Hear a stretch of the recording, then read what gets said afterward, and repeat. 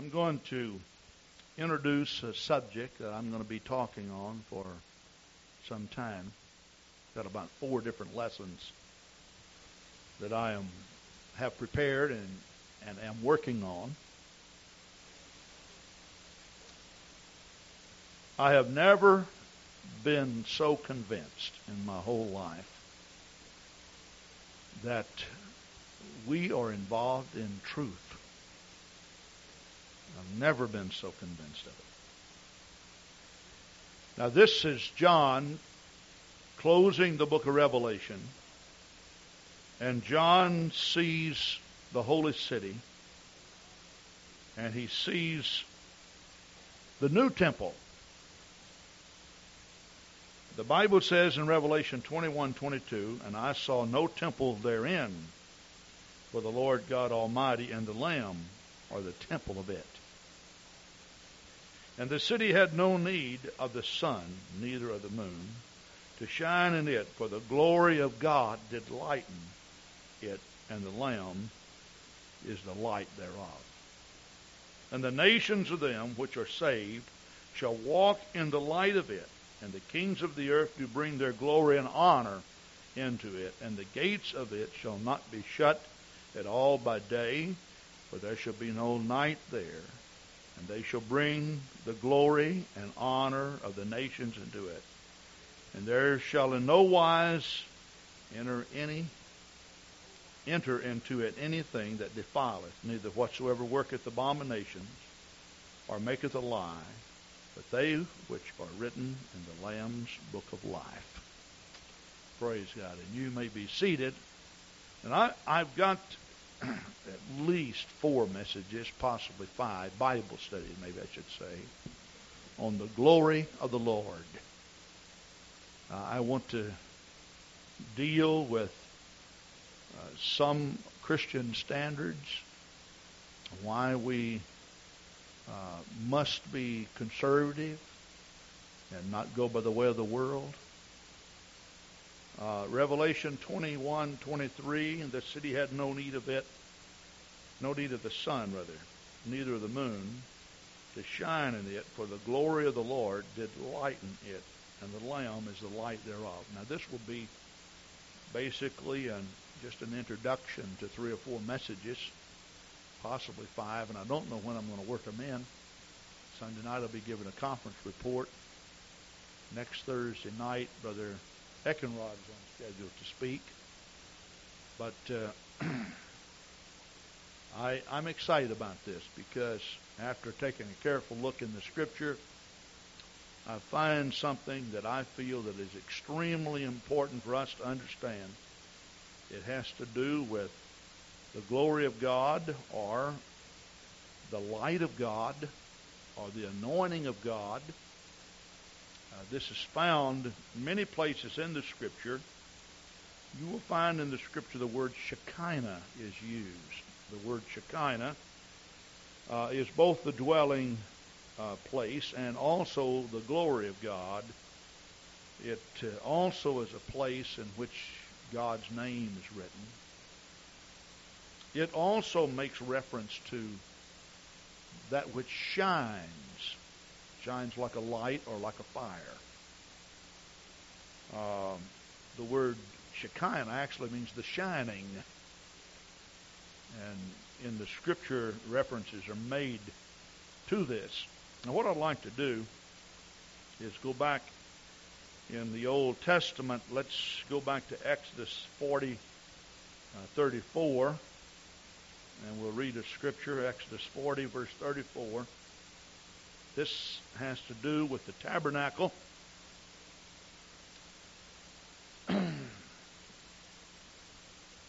In verse 33, the scripture said, "And he reared up the court round about the tabernacle and the altar, and set up the hanging of the court gate." So Moses finished the work. Then a cloud covered the tent of the congregation, and the glory of the Lord filled the tabernacle. Notice the Bible says the glory of the Lord filled the tabernacle.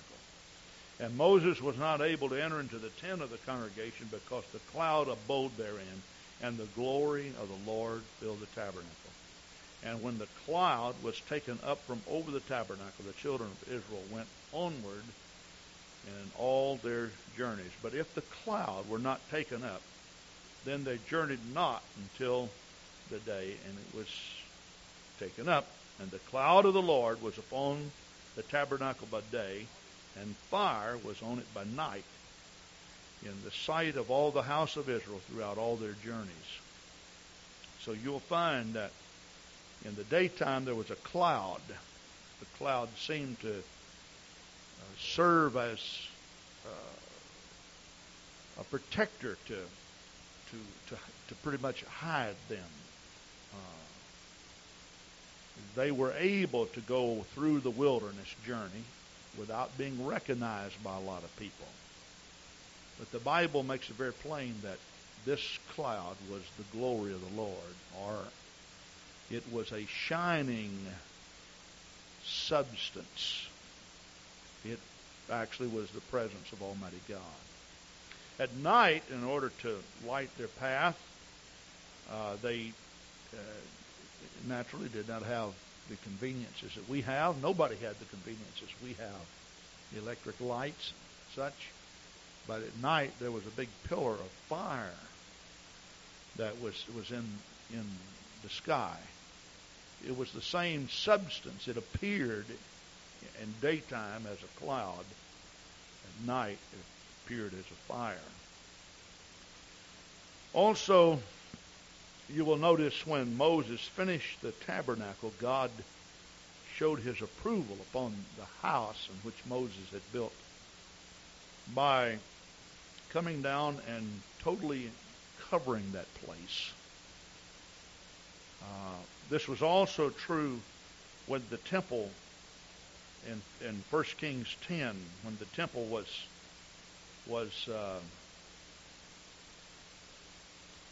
built. The Bible speaks of the Shekinah glory of God resting in that place. The Bible tells us that it was not even possible for the priest to minister because of the glory of God that came and rested in that place.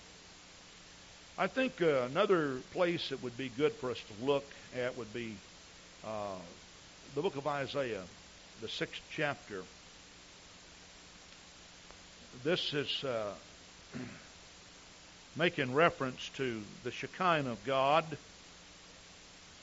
In the year that King Uzziah died, I saw the Lord sitting upon a throne. Now, he is possibly seeing what we have read about in the book of Revelation.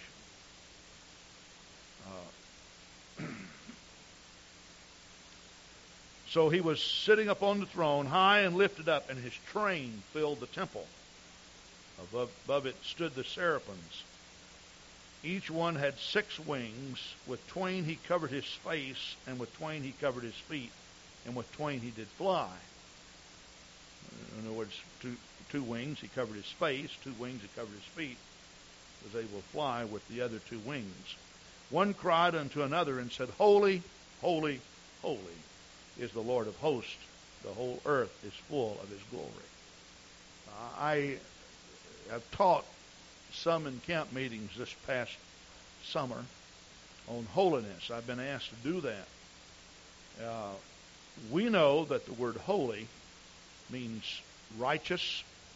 It's also translated as pure, something that's undefiled, something that is clean, something that is spotless. But it also makes reference to the glory of God. In one meaning, and it is translated, I say translated, the context of the Scripture bears witness of this. We'll talk about this later on in the study. It also talks about completeness, that just as the Bible is called the Holy Bible, consisting of 66 books, it is the complete, inspired Word of God to us today. It does not contain any more or none less, and it is considered to be complete. so when we say the Holy Bible, we're not only talking about a Bible that's pure and undefiled and full of truth, but we're talking about a Bible that is totally perfect and complete. So when Paul says we are complete in Him, he is also making reference to the holiness of God. That the word holy also means God in His totality. If you look at the fruit of the Spirit, you find the character of God. God is love, peace, gentleness, long-suffering, faith, or faithful. But when you put it all together and you look up the one word to properly describe God, God is holy. You look in the book of Revelation, on several occasions when the Bible speaks of the glory of God, it also continues to make reference to the angels that cry holy. They cry holy day and night. So these angels, the Bible says, one cried unto another and said, Holy, holy, holy is the Lord of hosts. The whole earth is full of His glory. And the post of the door moved at the voice of him that cried, and the house was filled with smoke. Notice what the Bible says, and the house was filled with smoke.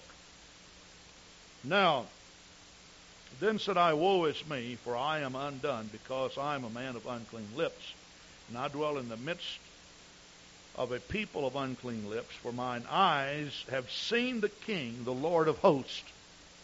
There's something about humanity that when he sees the pureness of God, he cries and claims himself to be unclean.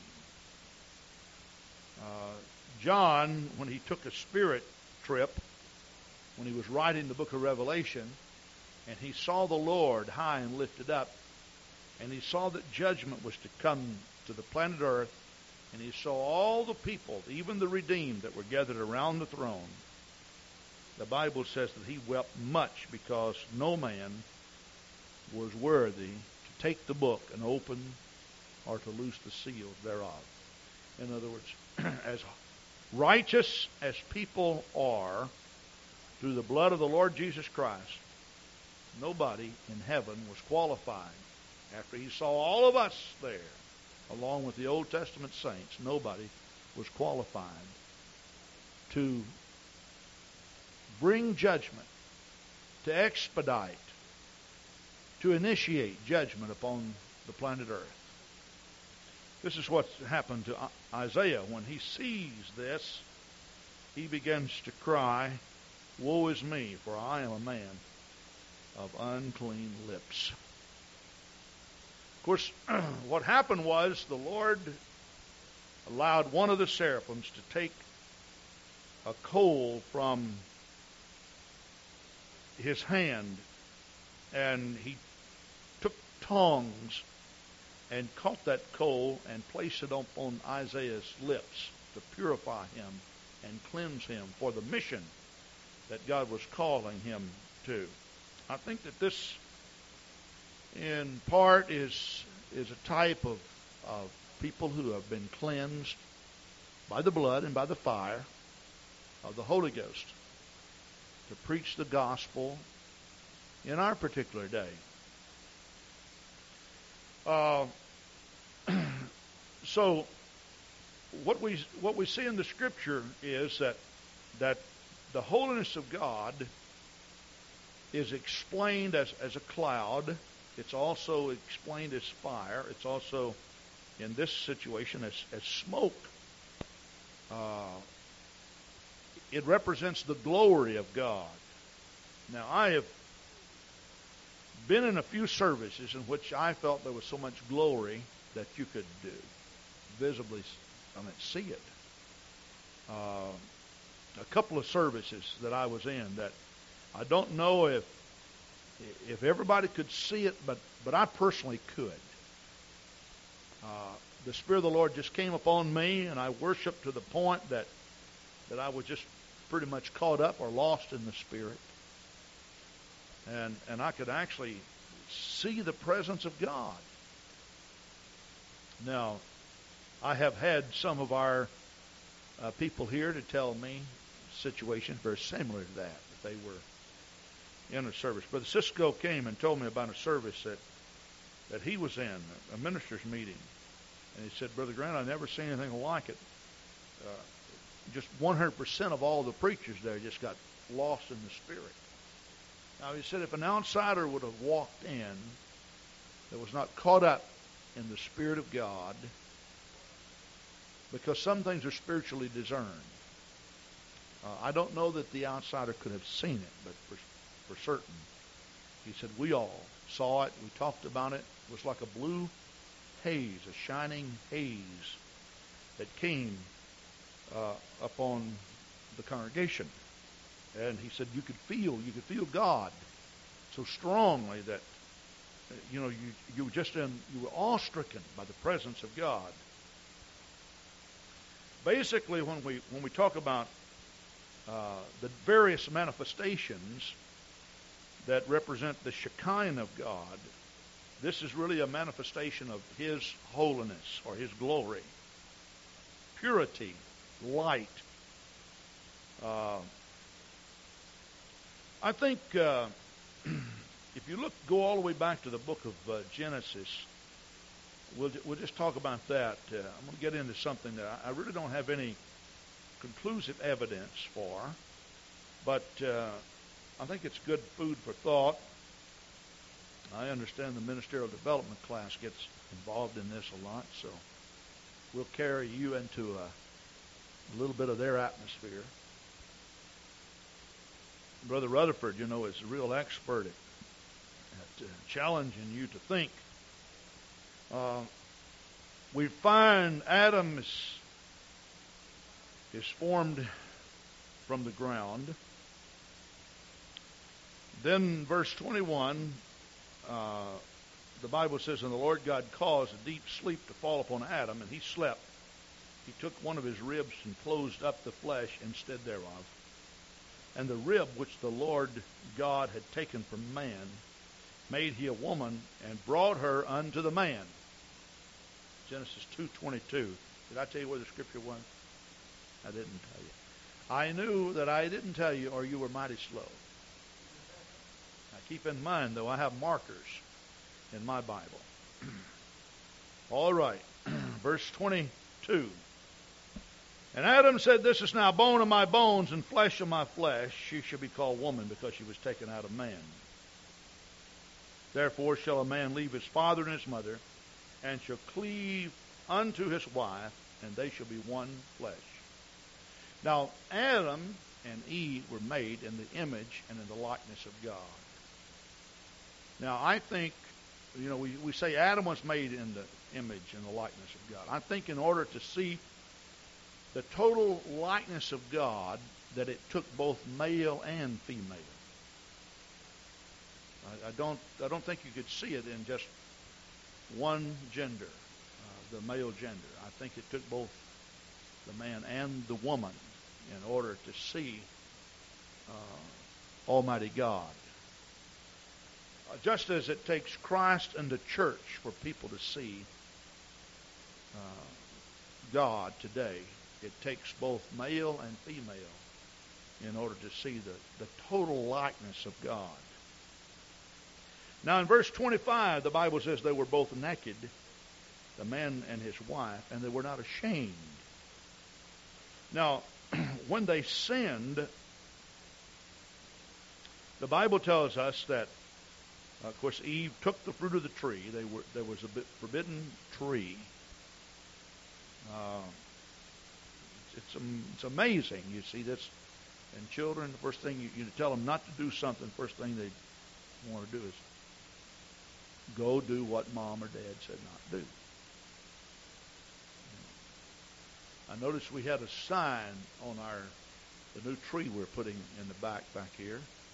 It says do not touch, and I noticed several people walked up and touched it, and the sign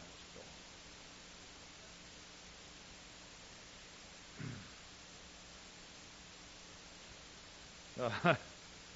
So the Lord says, now don't touch this tree. And it seemed like the first thing that happened was, Lord, where is that tree? They want to know where it was. It's in the midst of the garden. But the Bible says that they did eat of the tree. And the first thing that happened, the Bible says, verse 7, the eyes of them both were opened, and they knew that they were naked. In other words, before that they ate of the tree, or before sin entered in, these people were not even aware that they had no clothes on. Now, I say the reason why that they were not aware is because that they were clothed with the Shekinah, or the righteousness of God. Now, I draw that conclusion by looking at the book of Revelation. If you know, the holy city in the book of Revelation it seems to be it seems to be the extension of the Garden of Eden. In the holy city is the tree of life, the Bible says. Now, the tree of life, Adam and Eve were not privileged to eat of it. The Lord, came by and ran them out of the garden simply because that they wouldn't eat of the tree and live forever. Because after they had sinned, or they had lost their communion with God, the Lord did not want them to eat of the tree and live forever in their sinful condition.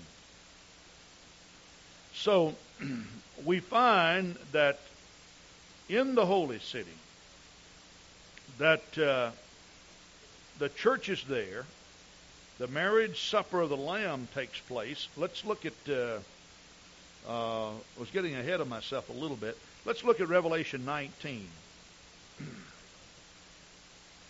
And after those things, I heard a great voice of much people in heaven saying, Hallelujah. Salvation and glory and honor and power unto the Lord our God.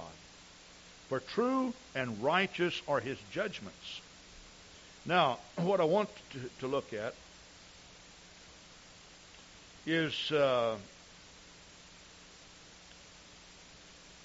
let's look at verse 6. And I heard, as it were, a voice of a great multitude, and as the voice of many waters, and as the voice of the Almighty, thundering, saying, Hallelujah. For the Lord God omnipotent reigneth. Let us be glad and rejoice and give honor to him, for the marriage of the Lamb is come, and his wife hath made herself ready.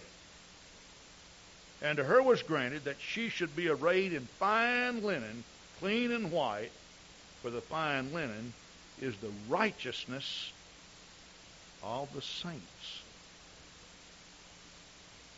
In other words, in the holy city, when we talk about the wedding garment, we're actually talking about the Shekinah of God clothing us to the point that we have this white shining garment on, but the Bible tells us it is the righteousness of the saints. Basically, it's the Spirit of Almighty God that enshrouds, totally covers us. Now, I believe that Adam and Eve, when they were made, because they had perfect communion with God, they talked to God, that obviously, not having clothing like we have clothing, that they were actually clothed. When the Bible says that they were naked, it does not mean that they did not have any clothes on. It means that they had clothes on not of this materialistic world. And it wasn't until they lost their communion with God that they look at each other and realize that they were naked. And the Bible says they were ashamed then. And the first thing they did was that they made aprons from fig leaves. They sewed them together. We have to cover ourselves. They were ashamed. Now, the Lord then pronounced a curse upon Adam and Eve. They were driven from the garden. Also, the planet Earth was cursed. Also, Satan was cursed. After they were driven out of the garden, the Bible says that the Lord made coats of skins and clothed them in Genesis 3:21. Which God was not happy with them being clothed with just fig leaves. And so he clothed them. And when they were sent out then, the Bible says that they were sent out in verse 22, because the man is become as one of us to know good and evil, and now lest he put forth his hand and take also the tree of life and eat and live forever. God did not want man to live forever in his sinful condition. So, the glory of God departed from them, obviously. And so as a result, when they were driven out of the garden, the Bible says that there were two angels, or cherubims, that stood by the gate of the garden with flaming swords. Another symbol of the Shekinah, or the glory of God, to guard them. In other words, they couldn't walk back in because they were blinded with this light. They couldn't go any further. They could not get back in. Just as Moses, when he came down off of Mount Sinai after he had been in the presence of the Lord for 40 days, he had to veil his face because there was so much of God's Shekinah resting upon him, so much of the glory of God, that the people couldn't look upon his face. It was blinding. Like driving down the freeway and you see the divided highway is not so divided. It's real close in some areas. And a car over in the other lane coming toward you has the bright lights on. And just momentarily you lose it. You can't see. It's too bright. And so this is how the Lord kept them out. Now, it is amazing that throughout the Scripture that you find this. Just throughout the Scripture that you find this. Like when Jesus was transfigurated in Matthew 17, if you'll turn there. Matthew 17, verse 2. It's talking about Jesus. He took with him Peter, James, and John, verse 1. And bringeth them up into a high mountain apart. He was transfigured before them, and his face did shine as the sun, and his raiment was white as light. In other words, his garments actually glistened. They were that white. I think if you look in Mark, the 9th chapter, verse 2, after 6 days Jesus taketh with them Peter and James and John, and leadeth them up into a high mountain apart by themselves, and he was transfigured before them. And his raiment became shining, exceeding white as snow, so as no fuller on earth can white them. In other words, there was not one person on the planet Earth that would be able to bleach them whiter than what they were. So you could see the Shekinah. Now, throughout the Scripture, you will find references made to this. Like I said, now I want this to serve as a foundation for some teaching that I want to do on sanctification, on separation, upon holiness. All the way back to the Garden of Eden, there's Adam and Eve. You will also find that when Moses, after 400 years of Egyptian bondage or slavery, that the Shekinah of God appeared unto him. It's in the form of a burning bush. This is the reason why the bush was burning, was not being consumed, because it was not natural fire. He interpreted it to be natural fire, but it was the glory of God. And if you notice what the Lord says to him, the first thing he says to Moses, he said, Moses, do what? Remove your shoes. Why? Because the ground upon which you stand is holy. It's sacred. It's set apart. See, that's what the anointing of God does. That's what the Shekinah of God does. And so as a result, here's this bush. It's burning, but it's not being consumed. He knew something was different about it. First he thought it was just on fire, but then the voice of God came. Now, later on, after he took Israel out of Egyptian bondage, we find the same thing appearing again, but it was in the sky. The cloud by day and the pillar of fire by night. We made reference to that, or the Scripture makes reference to it. This actually happened before even the tabernacle was built. It was there, and it seemed to be a protector for them in the daytime and also at nighttime.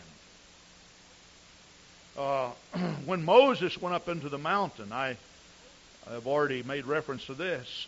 In the presence of God, he veiled his face. He didn't veil his face until he got in the presence of men. But just being in the presence of God, when he came down off the mountain, the Bible says that he had to veil his face because the people could not even look upon him. That the Shekinah of God was upon him in such a great way. When the tabernacle was completed, the Bible says that God's name was in the tabernacle. It was a dwelling place of God. You will find that when they finished the tabernacle and they were going to dedicate the tabernacle, the Shekinah of God came down in such a great way that they could not minister. Also, when sacrifices were offered upon the altar, you will find that it was not natural fire that was started on this planet Earth. It was fire that fell out of heaven upon the sacrifices. It had to be that way. My next lesson is going to be on strange fire. The Bible speaks of strange fire in the tabernacle, and that was fire that was placed there by mankind. It was not fire that fell out of heaven. This represents anointing that does not come from God, but from man. You see, we must have the favor of Almighty God upon us. We must do what God wants us to do. We must be in a position in which His Shekinah will rest upon us. So fire came and rested upon the sacrifice. It actually consumed it, burned it. Later on, when the temple was built, the same thing. You know, it's amazing to me that, the Bible speaks of the dwelling places of God and how His Shekinah has always rested there. You'll find the columns, the pillars that supported the temple on the outside. The Bible says the name of the Lord was on top of those. Nobody could see the name of God, but when God looked down, His name was there. And His Shekinah came and rested in the place. Of course, we know that in the Holy of Holies, the Shekinah of God was always there. The Bible speaks of the Lord that dwelleth between the cherubims, talking about the Ark of the Covenant and the angels on each side that had their wings extended. They were made of pure gold. And the priest would come and sit in that mercy seat once a year for the sins of all of Israel. And the Shekinah of God would come and rest upon him. If you remember, during the book of Judges, there's a 400-year period of time in which Israel just did so much backsliding, and they wrestled with God, and God wrestled with them. And the book of Judges is a very disappointing book from the standpoint of Israel's ability to follow God. For 400 and something years, you will find that Israel sinned, God punished them, they repented, and God forgave them. But just over and over and over, that's the constant pattern. At the close of the book of Judges, God raises up a young man by the name of Samuel. Samuel was a perpetual servant in the house of God. He was prophet and priest. He anointed the first two kings of Israel, Saul and David. He anointed Saul because Israel wanted to be like other nations. Now, what I want to bring out is that there was 400 years of Egyptian bondage. For 400 years, apparently, the Shekinah did not appear to mankind at all. It's a very, very sad moment in the history. You will also find that during the 400 years of the judges that it appeared and then disappeared. It appeared and disappeared. It appeared and disappeared. It was a very, very sad time. Finally, Israel, in wanting to defeat their enemies, they took the Ark of the Covenant from the tabernacle. They decided what they would do is just go and take it over into the camp of the Philistines. This they did. Now, Eli, the high priest, you're familiar with that name. Eli was the man that talked with Samuel when Samuel was a young man and instructed him that the voice that you hear in the blackness of the night is the voice of God. He heard it 3 times. He said, when the Lord speaks to you the 3rd time, you should say, "Speak, my Lord, for your servant heareth thee." While he was a man that was acquainted with the voice of God, he was not a man that was in tune with God. He allowed certain things in the house of God that God was not pleased with. Basically, when we look at it, we'd think that he really didn't do much wrong. When the sacrifice was consumed by the fire that fell from heaven, the Bible tells us that the priest had a 2-pronged fork. And what they would do is that they would strike the shoulder of the sacrifice and pull forth the flesh. And whatever they would pull forth with one strike, that's how much meat that they were able to eat that day. That was their daily consumption of meat. But 2 sons of Eli, because that they were unconcerned about the word of the Lord, and they were worldly in essence, Hophni and Phinehas, the Bible tells us that what they did is took a sharp knife, and they decided they would just eat what they wanted to eat. God was unhappy. After a while, they were consuming a lot of wine and becoming drunk, and they just laid the 2-pronged fork aside, and they got what they wanted. It's these 2 boys that came up with this scheme. We'll take the Ark of God, the place where the Shekinah rests. We'll take it over and fight the Philistines. And the reason why that they couldn't win over the Philistines is because when they went out, that the glory of God did not follow them like the glory of God was with Gideon. When Gideon had that lamp in his hand and broke that vessel, it was more than just a natural light. It was like the Shekinah of God shining. We have to understand that God performed such great supernatural things for Israel. But these boys were not very successful. They took the Ark of the Covenant.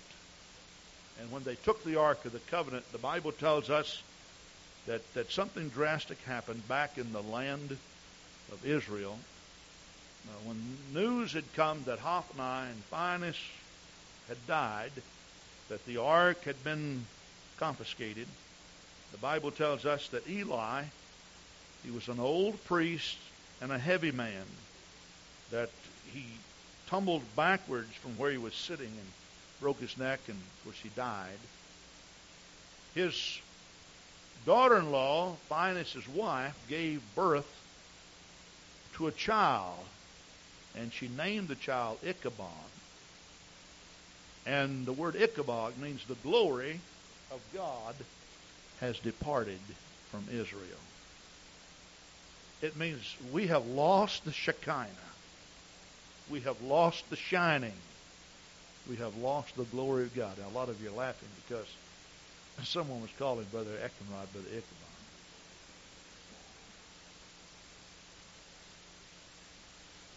That was a very, very, very sad story. Of course, you know how that the ark came back, and David finally brought it back to Jerusalem. It took a long time to get it in Jerusalem, the city that God had chosen.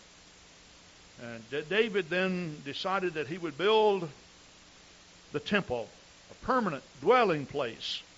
David was not allowed to build it, but he accumulated all the wealth. He had the plan, everything. His son Solomon built the temple because Solomon was a man of peace. David was a man of war. And upon the dedication of the tabernacle, the Shekinah came back and rested in the place. And Israel rejoiced throughout the land because the glory of God had returned back to the house of God. Now, after the division of the land, after Solomon's reign, first there was Saul, then there was David, and then there was Solomon. The country went through civil war. 10 tribes split off to the north and 2 tribes to the south. The 10 tribes on the north did not even have Jerusalem as a place to worship. They set up a couple of other places to worship. I could go into a lot of detail on this, but it'd take me a long, long time to tell the whole story. But I want you to understand what the Bible is speaking of when it talks about the glory of God. But during this time, Israel went into sin, and sometime during the reign of the kings, the glory of the Lord departed from Israel again. In fact, at the destruction of the temple, it's believed at that time that the Ark of the Covenant was lost when Nebuchadnezzar came down, destroyed the southern 2 tribes, Judah and Benjamin. The 10 tribes had gone into Assyrian captivity 120 years before. In 70 years they were in captivity. Later they came back. 3 expeditions back to Israel. The temple was rebuilt. Nehemiah, Ezra, and Zerubbabel. The temple was rebuilt. But something was missing. The glory, the Shekinah, was not there.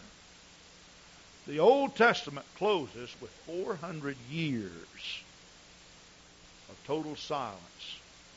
The Shekinah was not in the land of Israel. It was gone. But the New Testament opens.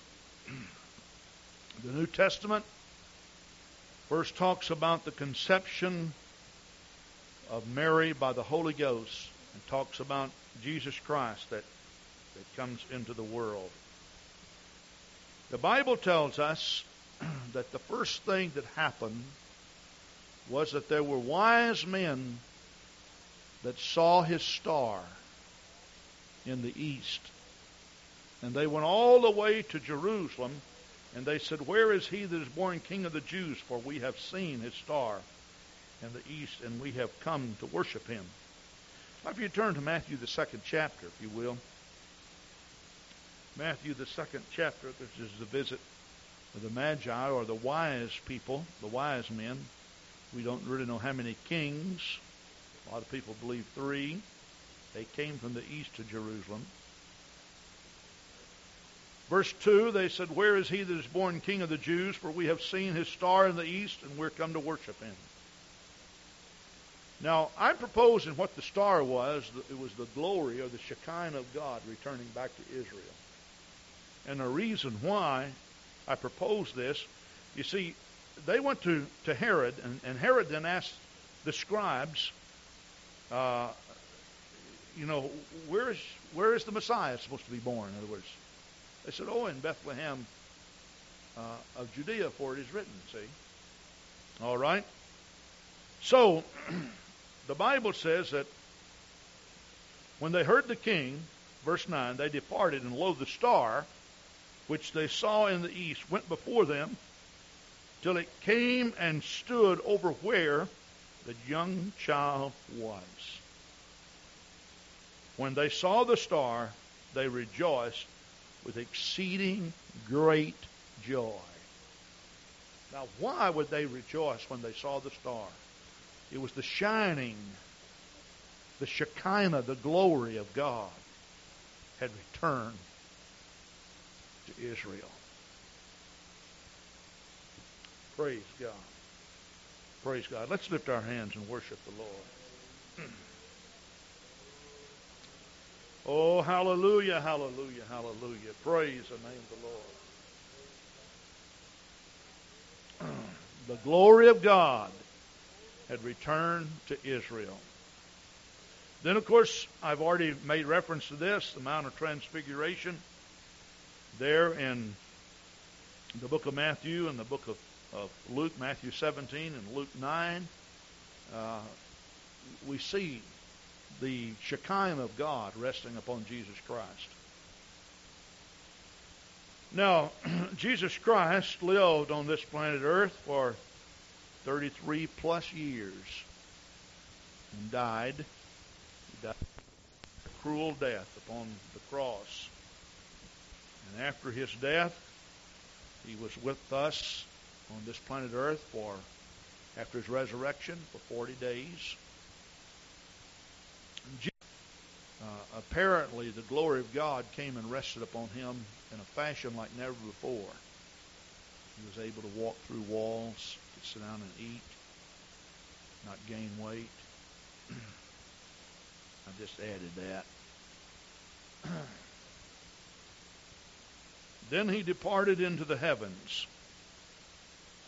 Now, when he departed into the heavens, in Acts, the first chapter, and I'd like you to turn there. In Acts, the first chapter, Jesus is about to go up. But he gives a commission that they should preach the gospel to all creatures. In Acts 1, verse 8, "But ye shall receive power after the Holy Ghost is come upon you, and you shall be witnesses unto me both in Jerusalem and in all Judea and unto the uttermost parts of the earth." And when he had spoken these things while they beheld, he was taken up, and a cloud received him out of their sight. And while they looked steadfastly toward heaven, as he went up, behold, 2 men stood by them in white apparel. In other words, here's the Shekinah of God again. "Which also said, Ye men of Galilee, why stand ye gazing up into heaven? This same Jesus, which is taken up from you into heaven, shall so come in like manner as ye have seen him go into heaven." In other words, he was taken up by cloud. Obviously, this cloud was the Shekinah of God. And when the cloud disappeared, the men were so amazed. They were just fixed on this cloud. And here appeared these 2 angels robed in white apparel, the Shekinah of God. And they said, "Why are you gazing up into heaven? The same Jesus that you see going up will come again in like manner." Now, the Bible says, "Then they returned unto Jerusalem from the mount called Olivet," which is from Jerusalem, a Sabbath day's journey. They went into an upper room where abode both Peter and James and John. And, of course, all the disciples or the apostles are listed. Now, I believe the upper room was in the temple. The reason why is because the book of Luke closes out by saying that they were continually in the temple praising God. They did this. They went to the temple. But notice how the second chapter of the book of Acts starts. "And when the day of Pentecost was fully come, they were all with one accord in one place. And suddenly there came a sound from heaven as of a rushing mighty wind, and it filled all the house where they were sitting. And there appeared unto them cloven tongues like as of fire. In other words, the Shekinah of God is returning again to rest upon who? These newborn believers. The Shekinah of God is resting upon those who are filled with the Holy Ghost. In other words, there was a holy atmosphere that came and rested upon those who were filled with the Holy Ghost. And they were all filled with the Holy Ghost and began to speak with other tongues as the Spirit gave them utterance. Now, I don't know how you feel about it, but I think sometimes, because we live in a natural world, and we get caught up too much in natural things to appreciate some great and deep spiritual truths. I say great and deep; they're very simple, but because that we're so earthly, we fail to recognize this. We'll see people coming and praying at the altar and repenting of their sins. And if you people who have said that you wanted altar work to be your ministry, you probably are more aware of this than anyone else. When you're praying with someone and you're instructing someone, they're repenting of their sins. It's a struggle. It's a fight.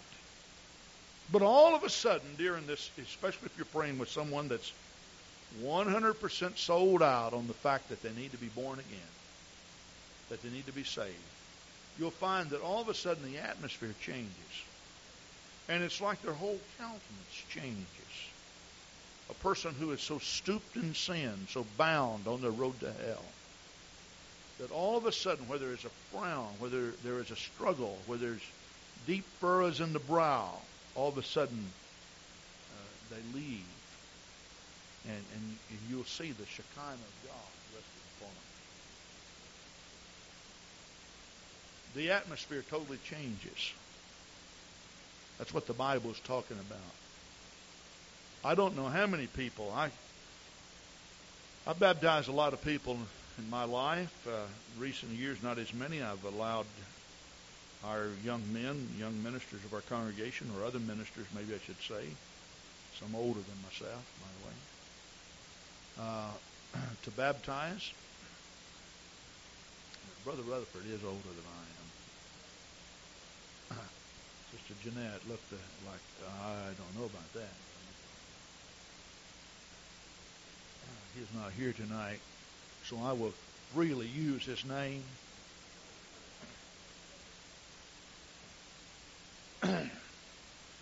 But some of you I've taken to the baptismal tank and baptized you, and when you came up out of the water, I remember Shelley, when we baptized Shelley.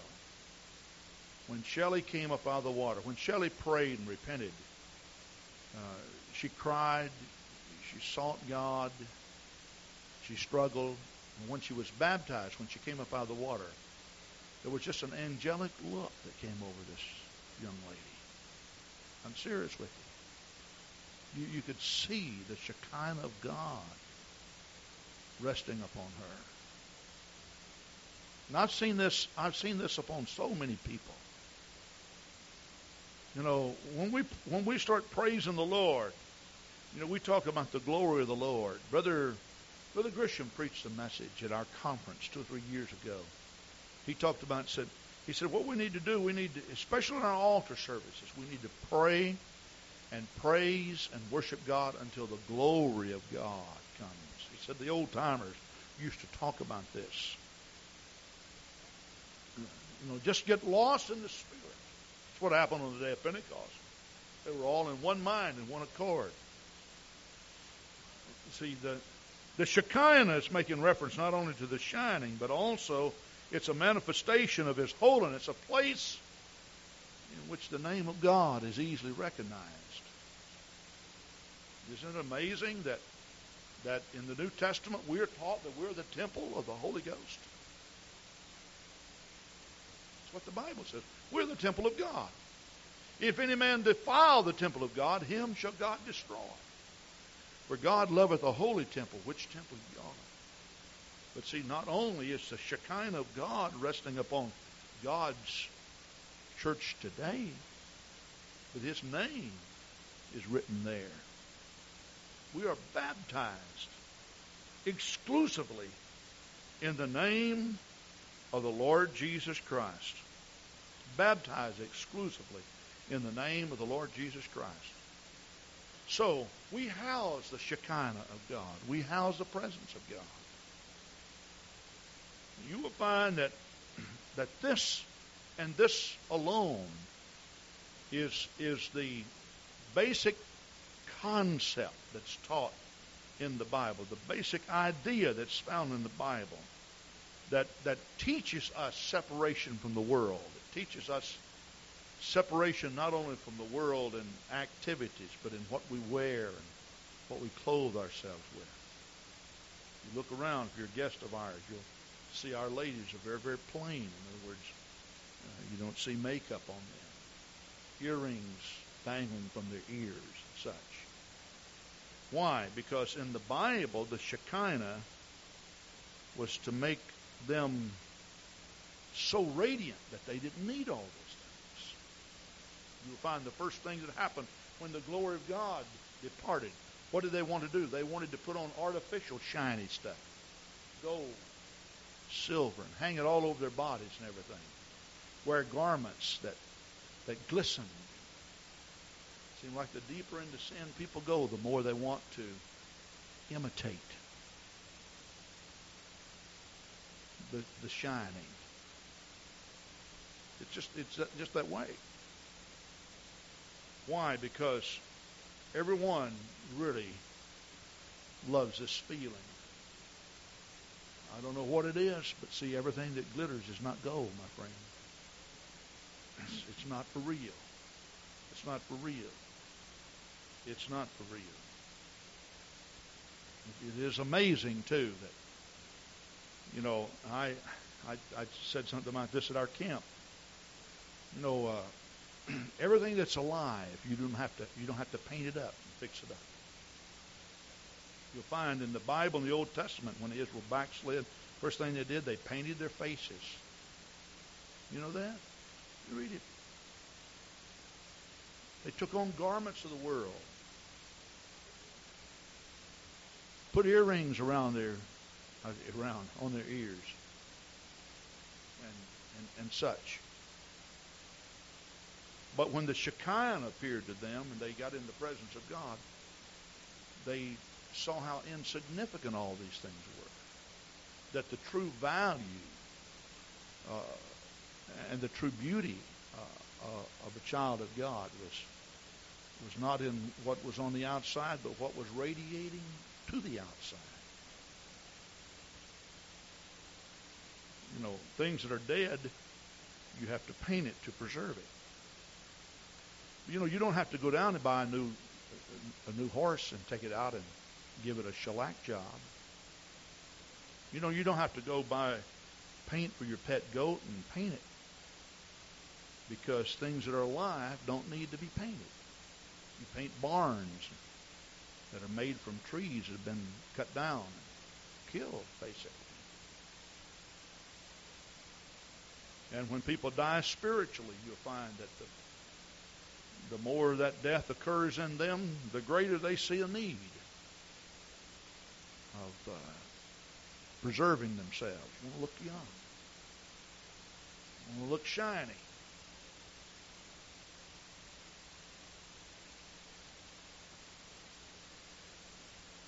It is amazing, though, when people start praying in the Spirit, how insignificant some of these things appear. How would you like to live in a holy city where everybody dressed the same? You think about that. Nobody standing out above another. Just the Shekinah of God clothing. I guess I can understand, people wanting the Holy Ghost and wanting to speak in tongues and wanting to go to the holy city and When it comes to holiness, they don't want to have anything to do with it. I don't quite understand that. I don't make the connection to that. We're going to a holy city. There's a holy God. We're going to be robed in the Shekinah of God. And yet, our main concern here on this earth is what I'm going to wear that's going to make me stand out. What am I going to put on that will make me above the rest of the world? I just want to be different. Well, needless to say, Jesus said, life is more than meat and the body is more than raiment. And a man's life consists of more than the abundance of the things that he possesses. Let me tell you something. If Calvary Gospel Church just has the glory of God resting upon it, it will become the envy of the religious world. I've told this story 2 or 3 times, but walked into a paint shop. We're building this building. The guy said, "Oh yeah, Tom Nelson's just over here." I said, "I understand you're Tom and Rich's pastor." And I said, "Yeah." He said, "Oh my, you should have known those men before their conversion." I said, "Oh, I've heard a few things." He said, "Oh, but I knew them."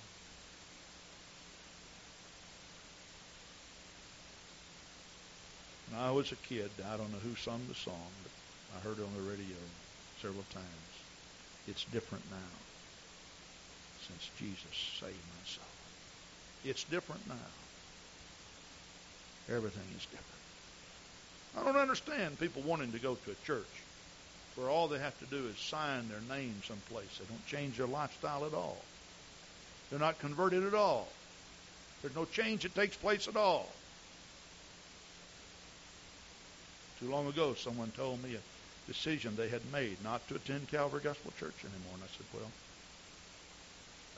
there's one thing for sure." I said, "You can go there and you won't have to change your lifestyle at all. You won't have to change it at all." I wasn't trying to be mean and ugly, but I thought I owed it to the man. I said, "Not only that, you can take all your friends there, and they don't have to change at all. But some things may be all right to live by, but not too kosher to die by."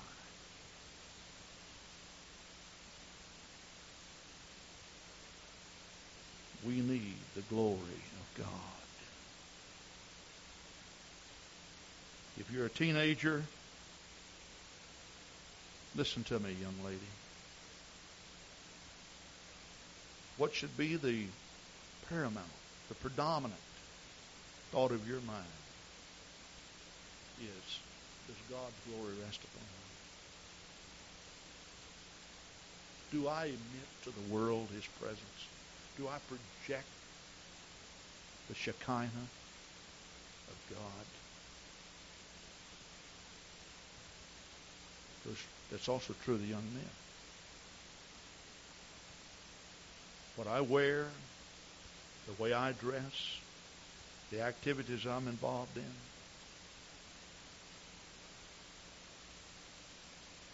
You can't tell me that you're pleasing to God if you go any place on this planet Earth that Jesus would not endorse and go himself. Now, you can call me an old fogey and narrow-minded if you want to. But what's going to happen if you go there and you do have the Shekinah, the glory just might depart.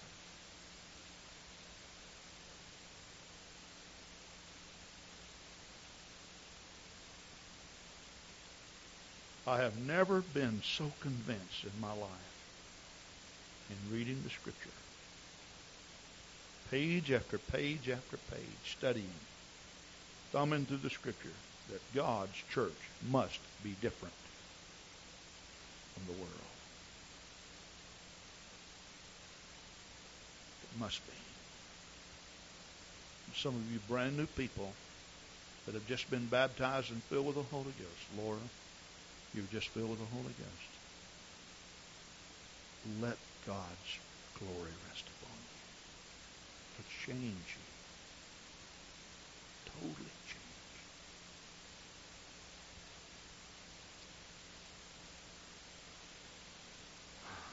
I just wish that all of our people were here tonight. I feel something deep in God.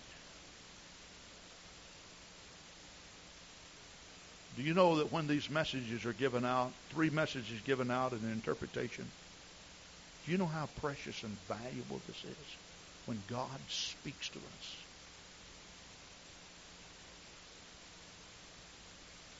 You think of God speaking from Mount Sinai, and his voice went forth like thunder, and the Shekinah of God was radiating from that mountain.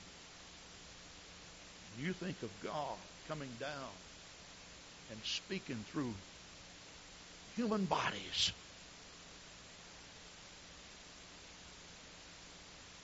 It makes the place sacred.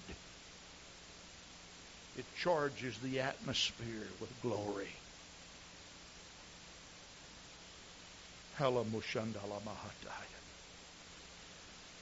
Praise God. Oh, glory. I think we need to feel after God. Would you just feel after God with me right now? Oh, I need you, God. We need the glory, the Shekinah.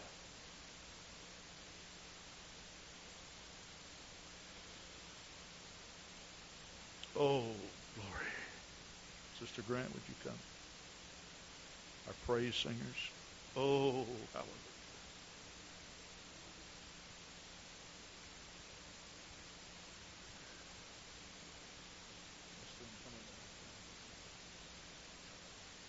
Oh. You know, this is the reason why. And I please understand when I say this. I want every person in this building to have a deeper walk with God. But you know, it's not altogether in how much you pray, but it's how you pray. As much as I like these victory sessions where we're going around laying hands on each other, that's not how the Shekinah comes. Now, we need that. But if you want the Shekinah of God resting upon you, it's when you are in personal, deep communion with God, seeking after God, reaching out to God, shutting yourselves in with God. That's when you're going to find a lot of your personal problems and such will just totally dissipate. Living in the Spirit will cure 99% of all of your problems.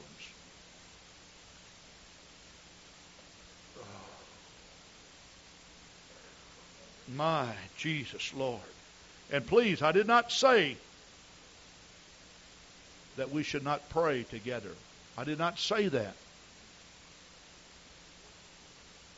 But I am saying this, that the bulk of your prayer life should be in your communion with God alone. Now, you may be 2 feet from someone, but you follow what I'm saying when I say alone. I'm talking about it doesn't incorporate anybody else but just you and God.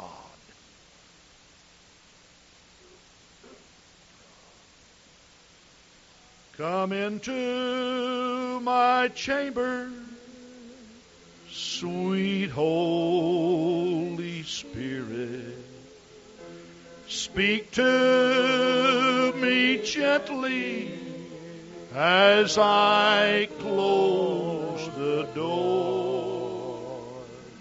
Heavenly lover, let thy presence hover. Shekinah unending is all I long for. Let's sing it again. Come into my chamber, sweet Holy